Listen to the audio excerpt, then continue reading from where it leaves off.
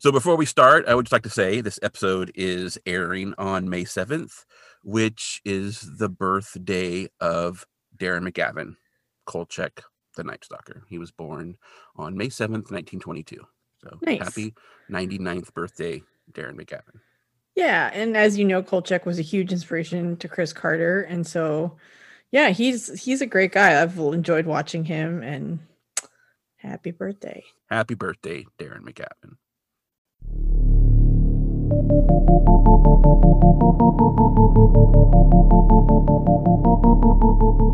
She's Tori. And he's Nick. And this is I Want to Rewatch, an X-Files podcast, Season 2. Episode 10. Red Museum.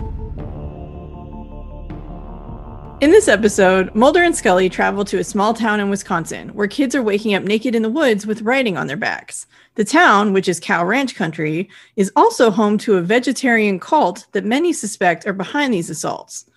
But there might be something bigger at play. I had not read this summary. I love the idea of like kids are waking up naked in the woods with writing on their backs. Awesome. That's pretty much what's happening. I love it. I love it. It's true. That is the plot of this episode. Kids are waking up naked in the woods, and it's probably not because they were having one of those fun like campfire parties. Although maybe. We actually don't know. We don't know. Anyway, it was written by Chris Carter and directed by Wynn Phelps. Was filmed in Vancouver, Cloverdale, Delta, and Ladner, British Columbia. Specifically, the J&L Beef Company in Coverdale became JASD Beef, with actual employees actually showing up in the episode, working the meat processing. And Uncle Herbert's Fish and Chips in Ladner became Clay's Barbecue. Nice. Yeah. Makes me want to go up to Vancouver or Ladner and check out Uncle Herbert's. Fish and Chips. Yeah, yum. I don't know why I'm saying it like that, but I am. Yeah. Uncle Herbert's Fish and Chips. No idea. But it seems like that's how you should say it. So fair enough. Yeah, I would kind of rather visit Clay's Barbecue, honestly, than her. I mean, fish and chips are cool. I love fish and chips, but I think I would prefer some barbecue, honestly. Yeah. So me too, but it's more the whole X-Files was filmed here type thing, you know? Yeah. Its original air date was Friday, December 9th, 1994, which means it had been 3 weeks since Firewalker aired on November 18th. 3 weeks with no X-Files? Oh, oh, don't worry. They had some reruns. Oh, okay. So on Sunday, November 20th, which is like the same weekend that Firewalker aired, they did a rerun of Fire at 7:30. Oh, okay. And then on Friday, November 25th, there was no X-Files because they were doing Fox Movie Night. So from 8 to 10, they showed Alien 3. For Thanksgiving. No. Yeah, for Thanksgiving weekend. And then on Sunday, November 27th, they did a rerun of EBE at 7 p.m. Mm-hmm. And then on Friday, December 2nd, instead of a new episode, they aired a rerun of Darkness Falls. So. Interesting. They jump around a lot. Fire is episode 12. EBE, I think, is 17. And then Darkness Falls is 20. Right. So, interesting choice, but okay. Yeah. They don't put them in order, that's for sure. No, they don't. They do not. Especially because I think the last rerun before this, the weekend before, the rerun they ran near 3 was Shapes. Oh, yeah. But I think they did that because Halloween, because that way you have werewolves and vampires for Halloween, right? Oh, yeah, probably. Yeah. But then that's episode 19. So, yeah, kind of jumping around a little bit. Yeah. Anyway. Yeah, they never put them in order. God forbid you get to follow the plot or something. Nope. Well, then if you had to put them in order, people would be like, hey, last episode, didn't this happen? What are you doing? See, they'd be like me, and they don't want that. So they definitely don't want me. Anyway, this episode, Red Museum, had a viewership of 16.1 million in the United States, which is the same viewership that we had for Little Green Men, the first episode of the season. And those so far are the 2 highest viewed episodes of the season, up almost 1 million from last episode. Although for the next 6 episodes from because we're into December now, right? And so from December all the way through February of 95, the episodes are like, the viewership is just going like up and down every episode. And I'm not sure why. I don't know if it's because holidays or what, but like the next episode will be down and the next one will be up and the next one will be down and the next one will be up. I mean, maybe we might find out it's because like the previous episode was bad or the previous episode was good. Yeah, who knows? Yeah, because they are kind of lagging indicators. So, all right. So as we open this episode, we are at the previously mentioned JASD beef, which is really hard to say. You really got to just hit those letters. Anyway, so inside we see some cows being loaded into pens. So actual cows. And they're moving and we see their little cow faces and they're all fluffy and stuff. And then we cut to meat processing with bandsaws and they're, sliding the meat around and cutting it all the pieces you buy at the grocery store. And a bell rings and it's time. It's like shift change, I guess, because like a bunch of the workers head out. And so one of them's like, okay, I'll see you tomorrow, Beth. And she's like, okay, see you. And so then we go into an apartment building and there's 2 kids watching TV, an older one, like a teenager, and then like a pre-teeny 11, 12-er. Kind of thing. And on the news, they're watching like police raid some apartment. I don't know if they're watching like cops or probably just the news, actually. And so Beth comes in the door and she's like, I'm home. And the younger one's all like, hi, Mom. And then the teenager's on the couch. He's like, hey. And she's like, all I get is hey. And he's like, hi, Mom. Right? Because he's too cool. So, and then she's like, okay, I'm going to go take a shower. Like, do you guys want pizza? And I don't really know if they get excited about pizza, but she's like, she's like, but if you want it, you can order it. Just no pepperoni for me. So then she goes in the bathroom and starts to undress. And I don't know if it's a woman thing because I'm not a woman, right? I'm a dude. Do women tend to undress like right in front of mirrors when they're getting undressed? I don't know, but she's like dressing like right in front of the mirror, like just watching herself undress. And then it looks like someone is actually watching her. We see like this eyeball, like looking like it's maybe looking like through a peephole with like a little bit of light on it. Yeah. Anyway, then we cut to the living room and the phone rings. So the teenage kid, he gets up and he answers and he's like, oh, okay. And then he goes to his little brother and he grabs his nose and he calls him a butt munch. Is it butt munch or butt crumb? I forget. It is, it's butt crumb. And I'm like, oh, dude, you're going to get it. And it turns out he does. Anyway, and he's like, tell Mom I'll be back in 5 minutes. And then 4 hours later, Beth is on the phone. And turns out, she's like, my son said he'd be back in 5 minutes and he still isn't back. And she doesn't know who called him to prompt him. And the last person to see him was his little brother. And she's like, he's there and his head's all in her lap. And she's like cradling him because he's sad because his big brother's gone. And then it's the woods the next morning. And the teenager, the kid who will learn his name is Gary. He's running around in his underwear. And he's clearly traumatized. He's like, he seems like he's not really sure where he is. And he has scratches on his chest and on his arms and stuff. Maybe just from stumbling around the woods. Maybe from something else. We don't know. So then there's some cops driving and they may be out looking for him. We're not sure, but they're driving down the road. And then he like runs out in front of the car. And they're like, whoa. So they get out and they're like, Gary? And so one of the deputies runs back to get a blanket from the vehicle. And the first deputy is like, we're here to help you. But then Gary's like, oh, and he like turns away. And as he turns away on his back, the words, he is one, are written on his back in all capital letters. And then we get the theme song. Yeah. X-Files, X-Files, X-Files. Yeah. Yeah. So I seriously thought the words were like carved into his back. Like he had been like, I mean, obviously, I think he's been assaulted and brutalized, but like I thought they had actually carved the words into his back. And later you learn they're just markers. I don't know where I got that idea. I do have a trading card that has it, and it looks like they're carved on the trading card art. So maybe that's why I was thinking that. Is that one of the artist renditions? Yeah, it's one of the artist ones where it's like some of those artist renditions are. Commented that on social media. Some of those are kind of, but anyway. Yeah, some are better than others. But anyway, so I don't know. I thought they were carved, and so I was like, oh. Yeah, anyway, they're definitely in that 90s art style for sure. Yeah. They look like they could be like something you would carve into a tree is like the font. So right. Yeah. And I was like, because you've written your notes, like it's less creepy, but still creepy. And I was like, well, there's another option that would be more creepy than a marker, but still less creepy than carving. And that would be if it was like written on his back in blood. Oh, yeah.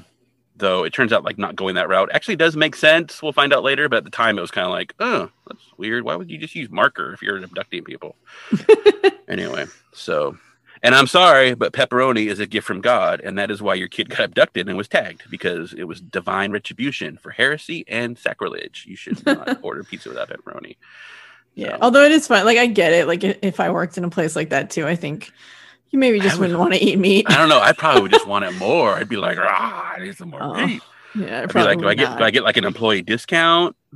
You know? I mean, you might. But I'd be like, Yeah, I mean, maybe it depends. When I was a kid, my dad, he had a business. We worked on farm equipment because we grew up in like the Central California Valley. And so we worked on farm equipment and I would go with him. And sometimes he would get paid in half of cows and we'd send him to the butcher. And so we'd have a freezer full of. Yeah. Nice. Yeah. And then as I kind of mentioned, Gary is kind of a douchey older brother. I mean, he's a teen and it's his little brother. I get it. Yeah. Also, sorry to my little brother. See, I'm an older brother, and I wasn't that kind of older brother. You know. No, it happens. Yeah. I think Gary's just supposed to be like that, teen who's like, my little brother's annoying. I'm gonna go meet somebody. Mm-hmm. Yeah. I'm not going to call in the pizza order that mom told me to call in because God forbid I pick up the phone and do something for 5 minutes. Anyway. But he does pick up the phone and then he disappears. So should have ordered the pizza, dude. You'd have been on the phone. They would have got a busy signal. You'd be eating pizza with no pepperoni, but you wouldn't have like writing on your back. So they could get half and half. That's true. Me and my brother, I was a picky kid. I used to really only like cheese pizza when I was very young. So I wouldn't eat pepperoni. I love pepperoni now, but like when I was a little kid, cheese pizza. I'm gonna probably offend some people, but man, the more animals you can put on that pizza, the better, as far as I'm concerned. I used to disagree, and I think because I just don't eat pizza as often. Like for a while, I was eating pizza a lot because I live near Pagliacci, and Pagliacci's so good. Now I'm out of the delivery range, so I can't. But like, I really do love a good meat pizza. It's just one of those things where like. It just kind of depends on your mood. There's a place where I grew up called Grand Central, and they have like a spinach garlic pizza that, again, I hated when I was a kid because I didn't like spinach or garlic. But now, like, it's so good. I wish a place near me had that because it's freaking delicious. Anyway, now I want pizza. Yeah. Thanks for this. Yeah, I definitely tend towards the carnivore slider of the omnivore. I'm an omnivore, but it definitely is, sliding that way. Enough about that. Anyway, I guess I should probably do my section and stop thinking about pizza. Now I'm like, I wonder if I could. It's like, I wonder if I can order pizza. The problem is if I drive to Pagliacci with traffic, by the time I get the pizza home, it's going to be cold. Anyway, so then we're at FBI headquarters, and Mulder has his slide projector out, which, surprise. We haven't seen it in a while, actually. We haven't actually seen the slide projector in a while. So anyway, he's got it going. And he has an image of Gary Kane, the teenager, and it's like his back with the words on it. And he tells Scully that Gary's a 16-year-old high school junior. He's a C student, first-string varsity football, and a member of the local 4-H club. And Scully asks what the phrase "he is one" means. And Mulder doesn't know. Gary apparently received a phone call and left his home. And then he was discovered in his underwear 12 hours later with that on his back. And he's been unable to give a coherent statement about what happened to him. And Scully asks if there's evidence of sexual assault. And Mulder says no, but the other victims have been so hysterical, they've had to be sedated. So whatever's happening to them, not good. And Scully's like, other victims? And apparently there was another one in eastern Wisconsin, a few towns away. And they all have the same phrase written on their backs, which is "he is one," or if they're female, then it's "she is one," but the same sort of thing. And Scully asks Mulder what his interest in this case is, because it's not really typical Mulder stuff. And he tells her the sheriff of Delta Glen, Wisconsin, thinks he knows what's happening, that these kids have been possessed. Oh, that's a reach, kind of? Yeah. Does seem a little odd. Possessed. Okay. I could see abducted, right? Possessed, though. Yeah, I would more link this to alien abduction with kids disappearing and then like reappearing in the woods half naked. Aliens with markers. Yeah. Okay. It's true. The marker thing does throw it all off. Yeah. I did think it was weird that Mulder mentioned there was one in eastern Wisconsin and one a few towns away, because like Delta Glen is fictional. But like if you look on like the X-File maps of like where all those cases take place kind of thing, it's like as far east as you can get. So I'm like, where else in eastern Wisconsin are you going? I don't know. But yeah. Maybe Mulder didn't know that. Maybe Mulder's not good at geography. I don't know. Or, not familiar with the Wisconsin area. Yeah. Although they have been there. It's true. Yeah. But Wisconsin's a big state, so. Because Wisconsin is where Fallen Angel took place, correct? Yes? Fallen Angel? Yeah. Yep. So then we're at Delta Glen, Wisconsin, and a sheriff car is driving down a rural road near some farm buildings, and it's Sheriff Mazeroski, and Mulder and Scully are in his car with him. And he tells them that there's something he thinks they should see. There's a group that call themselves the Church of the Red Museum. Their leader, whose name is Odin, he came from California like 3 years ago, and he bought a ranch. And they're vegetarian, and he says they drove the ranch into the ground and turned 500 head of beef cattle into pets. And Odin calls it a monument to barbarism. So Mulder quips that he must be popular with the local ranchers. And Mazeroski says, like, it takes balls to settle in the middle of cow country with a church like that. So then they drive down a private road, and there's a sign that reads the Church of the Red Museum. And there's a big farmhouse and a huge farm. It doesn't really look run down. I think he meant they drove the cattle business into the ground. Yeah, I think that's what it was. Because it seems to be well taken care of. So, yeah. And there are some women, they're wearing like big white tunics. So like all white clothing, white pants, like, blouses, tunics. They kind of vary. Like some people have like on white turtlenecks. Some people have like different, but you're basically wearing all white, but then you have like a red turban on the top of your head. So they're walking across the road, and they get out of the car, and they watch the women walk into the barn. Mm-hmm. And so Mazeroski says that they stick out like a sore thumb, huh? And then Scully's like, well, given what little we know about them, this doesn't really seem to be like they would be involved in this kidnapping, right? They don't seem like that kind of like culty people. And he's like, well, you can see for yourselves. So then they go to the barn and they open the door, and Scully and Mulder walk in first, and the sheriff goes in behind him. And then inside there's a group that's all sitting on folding chairs that are all facing forward. Like there's going to be like a presentation. And there's a large projector on the screen, and then all of them are dressed in the same white outfits, right? So different kind of clothes, but have like the red turbans. So all white and then red turbans. And then there's one church member who is sitting in a chair up on like the stage, and she's facing the group. So she's facing forward, everyone else facing the stage. And then someone else walks up on stage, and Mazeroski says, that's Odin. And then Odin sits down. There's also a computer there. So he sits down at a computer off to the side, and he starts typing. And the woman reads what he types. So it comes up on the screen in big letters behind the woman, and then he's typing on the computer. So she's got some good eyesight because she's sitting at least a good 6 feet away, and she's reading what he's typing on the computer screen. Right. And so he's typing, she's repeating the words, and he writes, the guides speak through me today as messengers of the word that we may be free from death. We, the enlightened, must bring the skills for the survival of mankind. So that kind of stuff, right? So they're talking. And as they're going through it, Mulder's like, oh, they're walk-ins. And Scully's like, what is that? And Mulder says, they're believers in soul transfer. So enlightened spirits who have taken possession of other people's bodies. And so then Odin stops, and he notices them at the back of the room, probably because Mulder was talking.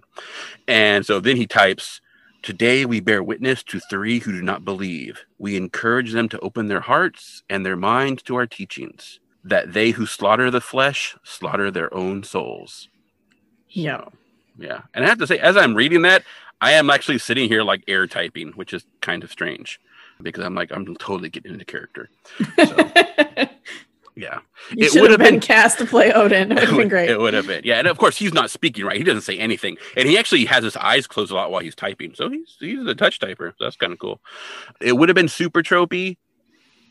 But I'm slightly disappointed that Odin isn't like some old dude with like one missing eye and he's all scraggly looking like Odin, right? But yeah, it does make sense. But it would have been, if they had done that, I'd have been like, oh my god, like I would have complained either way. So I'm not really complaining. I was just like, oh, okay, that's cool. So. And then, like I said, the woman on stage has some really good eyesight because she is just looking over and reading the computer screen that he's typing on because all the words are behind Or her. maybe it's pretty similar usually what he types, so maybe she's got most of it kind of memorized. It also could be like, prearranged and memorized for all we know, like how this. Yeah, we don't know anything about how they work. No, we're going to take it at face value that she just has good eyesight and So then we're back at the Kane's apartment building, and Mulder, Scully, and Mazeroski are interviewing Gary, who says he only remembers parts of his abduction. He says he was in the woods and he felt a spirit enter him. So Mulder kneels down next to Gary and he asks what he means by spirit. And Gary says it might have been an animal spirit. He can't really explain it. Just something came over him. And he doesn't remember who called him on the phone or what happened immediately after he left home. So literally he just remembers like being in the woods and this weird experience. And while they talk, Scully walks down the hall and she's kind of looking at the framed photos of the family that are on the wall. And Stevie, the younger brother, comes out of his room. And so Scully introduces herself and she asks if he remembers who his brother went to see the other night.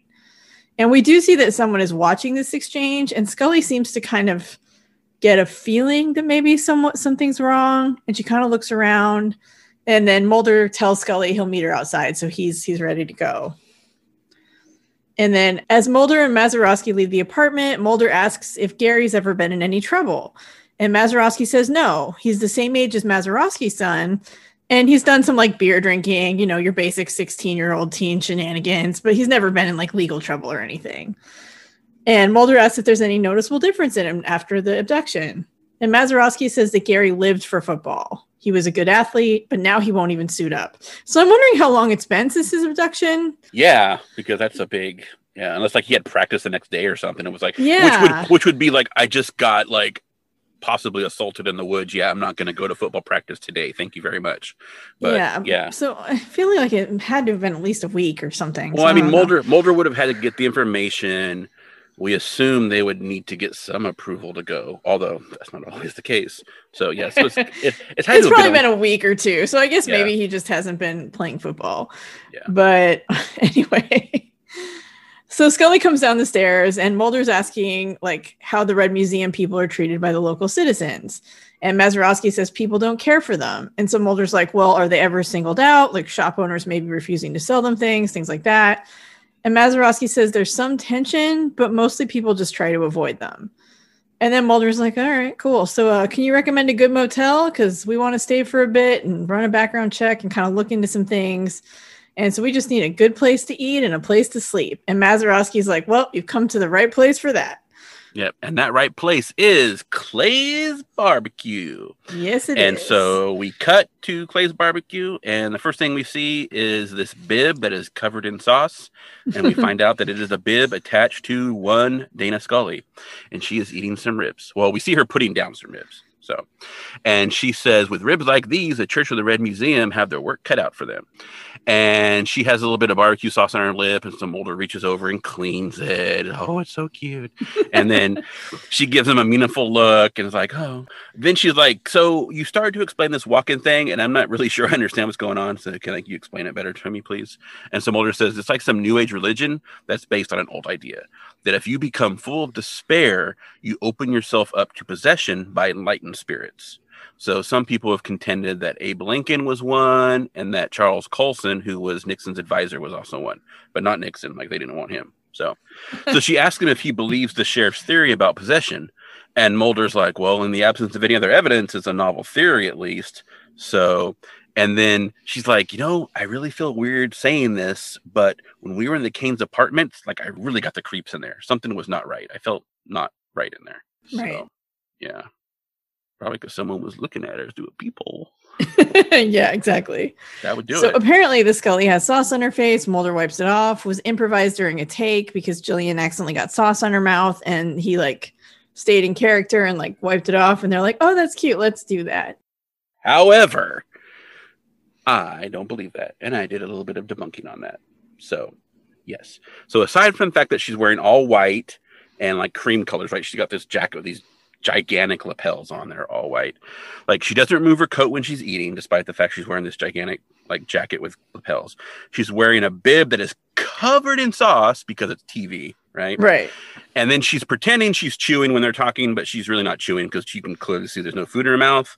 And like her teeth are super clean and like her lips are really clean too, but she's got this one little bit of dribble on the side of her mouth. And she's like wiping her hands.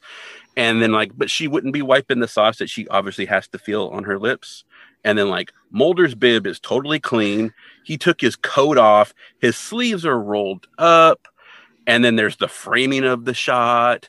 And like, I think it's just a cute story to tell in an interview, but it's totally made up. because you wouldn't break character during that. I'm sorry, you would break character during that when someone like, oh, I'm gonna clean your face. That would break character.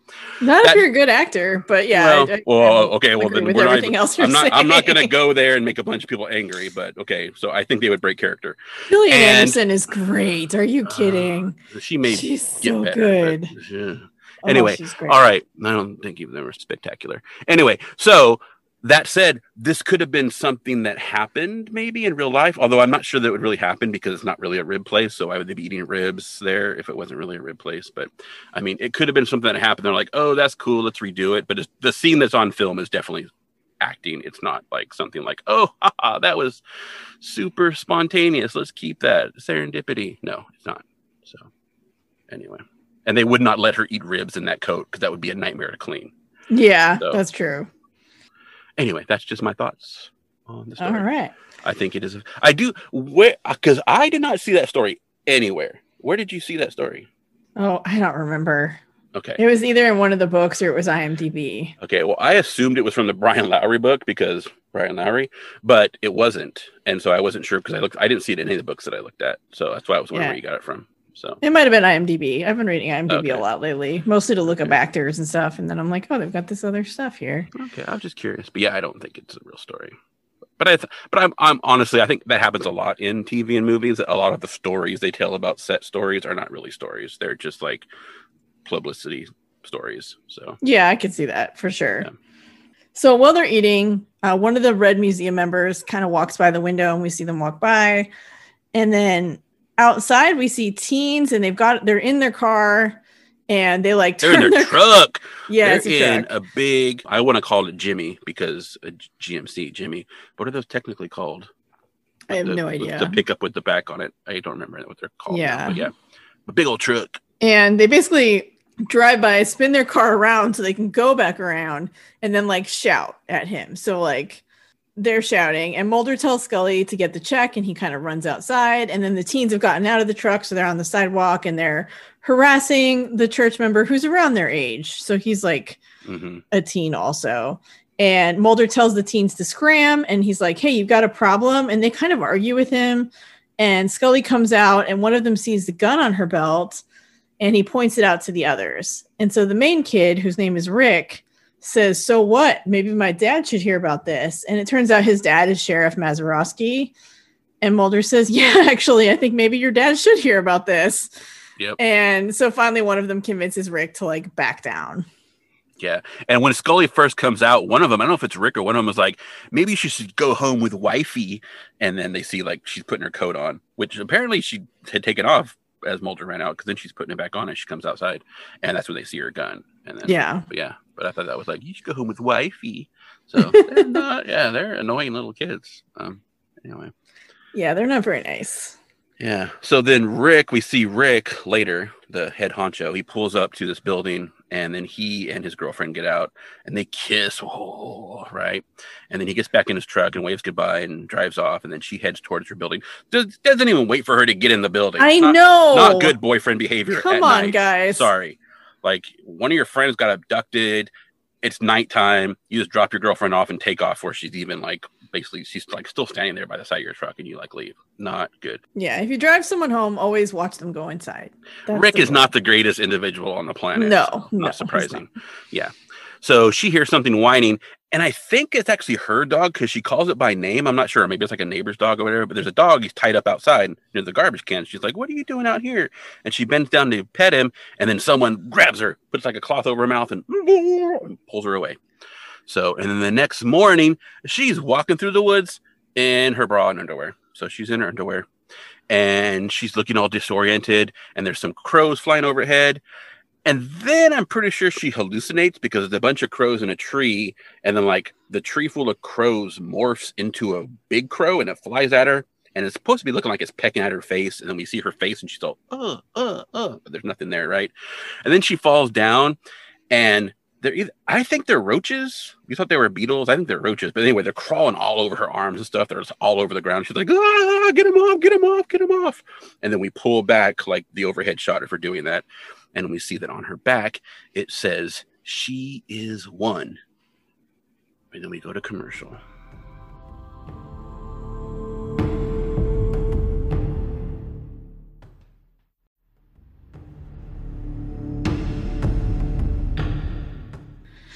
Yeah, good times. Good times. Yeah. Everyone who wears underwear in the X-Files wears really baggy underwear. I get it because censors, right? But it's always really probably baggy underwear. Yeah. Because remember in Gender Bender, the guy was supposedly wearing women's underwear. But then I try not to remember Gender Bender. I know. But like he was supposedly wearing women's underwear. But then when he's a man later, he's like, it's a really super baggy, like grandma underwear. And you're like, that would not be fitting like that if you just morphed into a man from being a woman. So, yeah. And she similarly is wearing like kind of like baggy grandma underwear. Yeah. But it's probably censor stuff. So, probably. So at the Motor Lodge, Mulder's on the phone with his old pal Danny, whom he has called to get information in Conduit and the Erlenmeyer Flask and, other times. Mm-hmm. And so he's on the phone with him. He's like, this is all good stuff. And he asks him to see what he can get from the NCIC, which is the National Crime Information Center, and call Mulder back. And Scully comes into the room and she's just finished examining the girl. And he asks what she found. And she's like, well, not much until the toxicology report came back. They had found traces of an unspecified alkaloid in her blood, possibly an opioid derivative, as well as a dangerously large quantity of scopolamine, which is a drug that's used for motion sickness in small doses, but in large amounts, it's a powerful anesthetic with hallucinogenic quantities.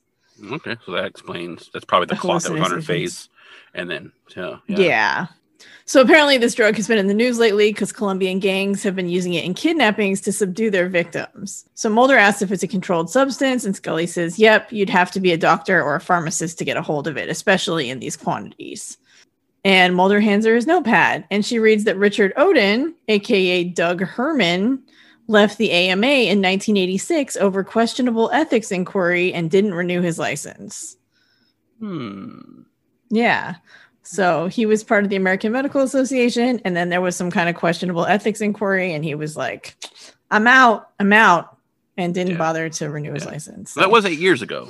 Yeah. We're using X-Files time. Okay. So then they go back to the Church of the Red Museum. They're at the property, and they knock on the door. Mulder and Scully is the they. And they identify themselves and flash their badges to the woman who answers the door, and they ask if they can see Richard Odin. And she's like, I'll check. And then as she goes to turn to go find him, he walks up behind her. And Mulder asks if they can ask him some questions. And Mulder's like, can we come inside and ask you some questions? And then as he says it, he's trying to walk inside, which is not asking if you can come inside to ask questions. But anyway, so then Odin's like, hey, no, you're not allowed to come in here. You're not allowed to come in. And Scully says, well, if you want, we can get a warrant. And he's like, you can do that, but you still won't be allowed to enter this building. And Mulder's like, that's not really how warrants work. And Odin's like, you're meat eaters, and the buildings that house our kitchens cannot be desecrated by your presence. And so Scully says that you can't hide behind religious rites if a crime has been committed. And Odin is like, well, have I been accused of a crime? And then they hear this and they turn around and there's a whole bunch of members of the Red Museum are surrounding their car. And I say surrounding, they're just standing there, all facing the front door, just right, kind of doing the humming thing. And then Mulder's like, Odin, you need to step outside. We're placing you under arrest. So apparently, Mulder's not humming, and that set him off. And nope, we're going to arrest you for abusive humming. So I think it's more because he's not cooperating, and he's a suspect, and they need to talk to him somewhere. They're not going to be interrupted by weird cult members humming around. Yeah. Yeah. Also, if cops think you have done something but don't have proof and you don't want to cooperate, they can then say you're hindering an investigation and arrest you for that. And then, so that's cool. But yes.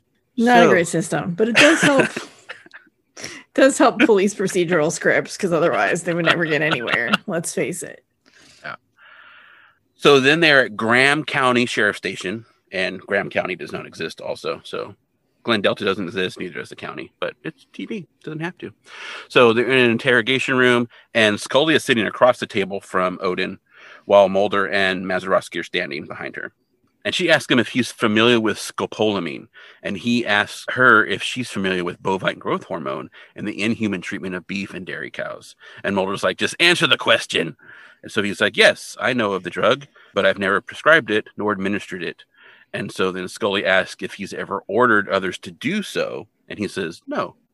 And then Mulder asks if his religious beliefs prevent him from physically or psychically exacting revenge on those who don't share his beliefs, which is really subtle, like the psychically part, which no one mentions, but is very Mulder. Yeah. Yeah. It really is. And then Odin says barbarians will one day be cleansed from the earth. And Mazeroski gets angry at this time, and he yells at him to answer the question. Maybe because that was like his son's girlfriend. I'm not sure. He's starting to get kind of personal with it. I mean, he was kind of personal to begin with, but yeah, he's starting to get a little more personal here. And so he starts yelling that he did something to those kids, and so then Mulder's like, hey, you need to, this, and you're not helping. So he makes the sheriff actually go out of the room. And so sheriff goes out the room. Mulder and Scully stay in the room. And then he tells Odin that for a holy man, you really have a knack of pissing people off. And then they're getting ready to start some more questioning, but Mazeroski pops back in. Hey, I think we have a problem down the street. Right. So we see the Church of Red Museum members are standing in front of Clay's barbecue, blocking the entrance. And then they're like, we only ask that you listen to the wisdom of the guides. And, they're not letting people in. People want lunch. They're hungry. So Mulder and Scully and Mazeroski are all heading that way. And then we see Rick pull his truck up and he puts it into park. And Rick runs up to the church members and says, how about a little cow blood? And flings this bucket of cow blood on the woman speaking, and it splashes her white clothes and gets on several people around her, and they're all like, ah! Including himself. He gets a pretty bad splashback. Yeah, so. Which, that's what you get, buddy. And so then the sheriff runs over and grabs his son. Yeah. And I was just thinking, imagine driving with that bucket of blood in your car. I would be so nervous. I'd be driving 2 miles an hour. Well, I mean, it's like a 3-gallon bucket. It's got a gallon of blood in it. And then also his friend is holding it the whole time when they pull up. He takes it from his friend. So I think it was. Yeah, I guess the friend is holding it. Is probably not good. Yeah. I would still be worried about stopping quickly and having. Although that's some premeditation. We hope that he's not just driving around with buckets of blood for the fun of having buckets of blood. No, I'm sure this was planned. Yeah. Although how he knew they'd be maybe they protest every week. Maybe it's a weekly Maybe thing. It's a regular. Maybe they were just we're going to drive around until we see one of them. We're just going to throw blood on them because we're cool like that. Anyway. So meanwhile, while all this ruckus is going on, a man in a red truck kind of catches Scully's eye and kind of hey, over here, And so she walks over there and he's like, are you the FBI agents? And she's like, yes. And he's like, there's something you need to see. So, something might be going on. Mm-hmm. So then we see that Mulder and Scully are in the dude's truck and just driving along the country roads, which I'm kind of thinking maybe don't get into strangers' vehicles out in the middle of the country, even if you are FBI agents. But they're FBI agents with guns. I think they'll be okay. But you got a car. Anyway, so they're driving down the road and then they pull over at this gate. So it's a big pasture. They get out and they look. And the man tells them this pasture land belonged to his granddad, who bought it in 1890. And he died right over there by that cattle pen when he was 82 years old. He just fell off a tractor and he did. And then his dad worked the land for 40 years. And then he worked it himself for 25 years until he decided to sell it. And Scully's like, why did you try to sell it? And one reason he sold it because he sold it for 50 times what his grandfather paid for it in 1890, which is pretty good. Yeah. And then he also says the business changed, people change. You used to be able to get by with 50 heads of cattle in a pasture. Now you need 500 and you have to be basically doing high industry, right? Keeping them in pens, feeding them grain. They can't just graze. It's just the business changed. Everything changed. So then Scully says, well, what did you want to show us? And he gestures to, there's 2 men over by the cattle pen and they have a cow in there and they're injecting it with BST. And Scully says, well, that's a growth hormone, which we know. And he says that means more milk if it's a dairy cow and it's more meat if they're going to send it to slaughter. So he says that has changed a lot of things. And Scully's like, well, what do you mean it's changed a lot of things? And he says that kerfuffle in town never would have happened 15 years ago. People were more civil. He's like, people have gotten mean and things have become dog eat dog. And then they apparently had 7 rapes in the last year, which no one has mentioned. And it was the high school boys who committed the rapes. And he says he'll think they'll find the kids in the woods come from the same root source. And Mulder's like, the growth hormone? And Scully argues that hormones have been proven safe and cleared by the FDA. But the man scoffs. He's like, you're going to trust the government? Yeah, Scully, you shouldn't be trusting the government. I mean, come on. And then one of the men working on the cows, he looks over at us. So they're getting ready to leave. They get back in the truck. And then one of the men turns around and he sees them getting into the truck. So, yeah. Yeah, so apparently this guy is saying that the growth hormone for the cows may have something to do with why the kids are like super aggressive and committed apparently all these rapes that no one has mentioned. Yeah, which one, that seems like something that might be relevant to these people waking up naked in the woods. Like that seems like that there might be a connection. Yeah. I mean, we're not saying that Gary committed a rape, but even if people are just being abducted, you've had 7 rapes and no one has talked about that. Right. So it's a crime streak. Yeah, something to look into at least. Although Scully did ask if, when they found Gary, if he had been sexually assaulted, and they said no. Right. Which at the time I thought was weird, because usually we know in the real world, like law enforcement don't really care about rapes. They kind of like, oh, whatever, it happens. It also seemed kind of strange to be asking about that. But I mean, it's not. But I mean, just the fact that usually people don't give a rat's ass anyway. But then now we find out there's been like 7 rapes in town in the last year, and no one has mentioned that at all. Yeah. So there are a lot of instances where boys are kidnapped for that, though. Yeah. Oh, I know. Very common. I'm not saying that that's not something you shouldn't be asking. I'm just saying that it's weird because for the most part, especially in the context of this episode, there have been 7 rapes, and we don't know. And we don't know if we're assuming that it was females being raped just because of the concept of it was the high school boys who committed it, right? Right. We don't know for sure. We don't know which boys. We don't know what happened as a result of that. Yeah. We just know that is basically this guy is saying that something in the cows is making everyone aggro, and I guess that leads to rape. Yeah. Just in the context of no one has mentioned rapes at all, it then seems weird that Scully would ask about that in the beginning. So. Oh, it doesn't seem weird to me at all. If a kid's been kidnapped and wakes up in the woods with his underwear. That would be my first question. Well, I know, but I'm saying in context of no one then mentioning the fact that they're having I see that no one mentions in the town. Oh, yeah. I see what you're saying. Okay, I was really confused. I'm like, why wouldn't she ask that? I would ask that. No. I'm saying, yes, you should.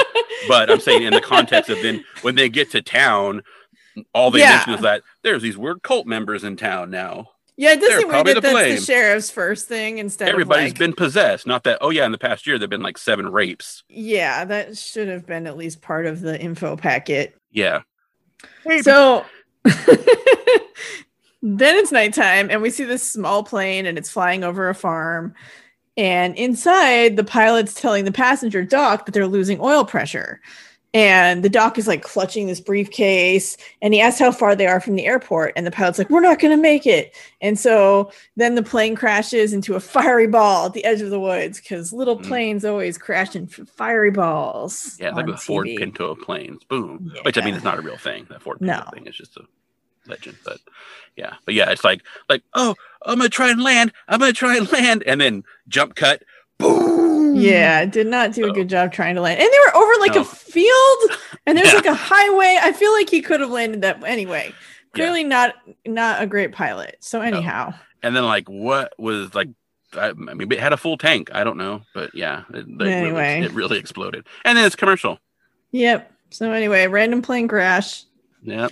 Just another day in Wisconsin. A lot of rapes, plane crash, some abductions. And there's been a distinct lack of cheese in this episode, which is like the one thing I know about Wisconsin. So. No cheese, yeah. Disappointed that there's been no cheese so far. Anyhow. Cheese. And I don't know that Wisconsin's really known for its ribs either. But anyway. I mean, I'm sure they must have really good barbecue. Best in 5 states. That's what it says. Best in 5 states at Clay's. I would have been surprised. Like there should have been some like fried cheese curds or something. That feels more Wisconsin. Also, that sounds good. And depending on how north they are, they could have thrown some poutine in there. But, ooh. Yeah. Oh, man. So hungry. Speaking of cheese curds. So, yeah. So then we come back to the commercial. After our commercial of like, are you hungry yet? So bring us poutine from Canada. Yeah. So there's a recovery team at the crash site and there are plane parts everywhere in the woods, although not a lot of fire, which is weird. Not a lot of burn stuff, just random plane parts. So they're studying the plane and gathering evidence. And there's a lot of sheriffs, a lot of deputies in this. They have a lot of deputies. It's a big response team. It's a huge response team. It's very huge. They have firemen. They have sheriffs. They have Mulder and Scully. Mazeroski's there. And so he tells them they still need to ID the pilot, but the second body was that of Dr. Gerald Larson. Mulder's like, do you know him? And he's like, he delivered my kid. So he delivered Rick. So he's obviously a villain because Rick is not a good guy. But he shows Mulder and Scully a briefcase that Doc was clutching, that metal one that he was holding in the scene. And it's popped open. And it's kind of popped open. Mulder kind of like gets a little pin out and boop, pops it open. And it's full of cash wrapped in plastic. Some of it's kind of burned. And then a bunch of papers. And so Mulder says, look, the doctor was delivering more than babies. He's got a lot of money. And there's $100 bills like wrapped in straps. So like straps of 2,000, probably like 3 or 4 deep, and then full in the briefcase, right? That's a lot of money. And then Scully finds a small bag inside, and inside is a vial of something. Well, a vial that used to have something, because the vial is actually empty, but she sniffs it. She can't tell what it is. And so Mazeroski says, Dr. Larson was a pillar of the community. And Scully is like, well, we'll know more when we figure out what's inside this vial. And it does have like a lot number and like an expiration date, but doesn't actually tell you what it is on the vial. Mm-hmm. So, and then, like I said, like in Blood, which had a really small town, they've got a lot of sheriff officers in this town, or in this county, I guess, right? Because sheriffs are usually county stuff, not city stuff. But yeah. And of course, now that Scully's back, Mulder is not wearing gloves. So he didn't just grab the briefcase, though. He did like use a pin to like flip it open, because it had already been like kind of popped open when it was closed. So he used a pin to pop it open. Scully is wearing gloves, but she's only wearing one. She's going all MJ. And then she uses her second glove like as a tissue to grab the thing that's in the suitcase instead of like putting it on. And like, why? I don't know. Like, she has it in her hand. Why didn't she just put it on? But she uses it like a handkerchief or something to grab the stuff and look at it. It's like, okay, whatever. That's kind of weird. But maybe Wynn Phelps doesn't know how evidence collection works. And he's just like, this looks good. Do it this way. Maybe. I don't know. Yeah, I don't either. Anyway. So at the motel, Scully's on the phone and she's talking to someone and she's like, you're sure? Both kids? And Mulder comes in and he says, Scully, you're not going to believe this, which is a famous Mulder line. He says it a lot. Actually, before we started this podcast, I really wanted to call the podcast Scully, you're not going to believe this. But there's like a science-y podcast that's called like, you're not going to believe this or something. And I'm like, oh, it's too close. It's too close. So anyway. I had some thoughts about the podcast too, but we can get into that later. Anyway, it was just, the story. We had a lot of little titles going, but that was one that I thought was funny. Just because every time Mulder says that, I laugh. I think it's the funniest line. I think because it's been turned into a meme on Tumblr where like someone posts a photo of like a fake UFO, and then they always have a picture of Mulder going, Scully, you're not going to believe it. Anyhow. It might be aliens. Yeah, sort of like that. So Scully kind of knows what he's going to say, and she's like, you found a connection between the out-of-town kids and the ones abducted here. Every one of them was a patient of Dr. Larson as children. And Mulder says the printouts in the briefcase were actually shipping orders, along with a list of credit card numbers. And each credit card number has belonged to a victim's family. And Scully's like, why would he have a list like that? And Mulder thinks maybe it's to track them. Like, he's not really sure yet. But they won't get the results of the vial contents until tomorrow. So Scully asks if he thinks maybe it's BST. And Mulder says that doesn't really track with the amount of cash they found. Like, there's no money in that. And it doesn't explain who's marking the kids or why. Yeah. I am curious why they won't get the results from the vial back for a day, but then they got the toxicology reports back like instantaneously when they were checking out his girlfriend. Like, I realize they're slightly different things, but it's always like, well, we're not going to get the toxicology report like for a day, where this time we got it back immediately, but now we're like waiting for this other thing. Seems a little, it's maybe the lab was surprisingly like on top of things for one day. Maybe. Yeah. Going back to the whole podcast name thing, because this podcast was your idea, right? We talked about it. It was your idea. It was. I did have the idea though that we should only do episodes when there actually were X-Files episodes. because we started the podcast on September 10th, right? So that's the anniversary. And I was like, so if there's an X-Files episode, we do the show. If there's a rerun, we just rerun the old podcast. And if there's not one, we don't put one on. But then I was like, that's going to be like 11 years of podcast. And that's a long time. And then also last year, the 10th was on a Thursday, which kind of broke it. So it saved us. So yeah. Well, plus that would be a really erratic podcast schedule. Because we've seen how erratically they release episodes. But it would match. It would be, and also, if we did it this year, that would have been perfect, because this year, the 10th is a Friday. And it's also the year after a leap year. So it would match until 2028. Then we'd get junked because 2000, there wasn't a leap year, because you don't do leap years at the end of centuries. And so we'd be off in 2028. We would have lost the track. But yeah. That still would have been, that's 11 years. I don't know. 4 years is a long time. 11 years. Whew, yeah. Would have been very odd, but it's a fun idea. Yeah. I have ideas. They're not always fantastic, but you know what? Neither. I was just saying earlier today, like I have good ideas once in a while, and then I have a lot that just are not worth even saying out loud. So, well, you don't know which ones are going to be good and which ones are going to be bad until you do them or you actually sit down and think about it. So true. It's very true. Yeah. So we see several members of the Church of the Red Museum. They are walking across a misty field into the woods. Very serene and slightly surreal picture we've got going on here. And we pull back from that scene and we see the cow pen that we saw earlier and the men who were injecting the cattle. And one is like putting away his tools and stuff. And the other one, who is the one who saw Mulder and Scully and the man in the red truck get into the truck and leave, he says, okay, well, I guess I'll see you tomorrow. So it actually must be like, I assumed it was morning because of the mist and stuff, but I guess it must be like towards evening. Yeah. They're done for the day, right? And so he gets in his truck and he's like, all right, see you later. So he's driving away.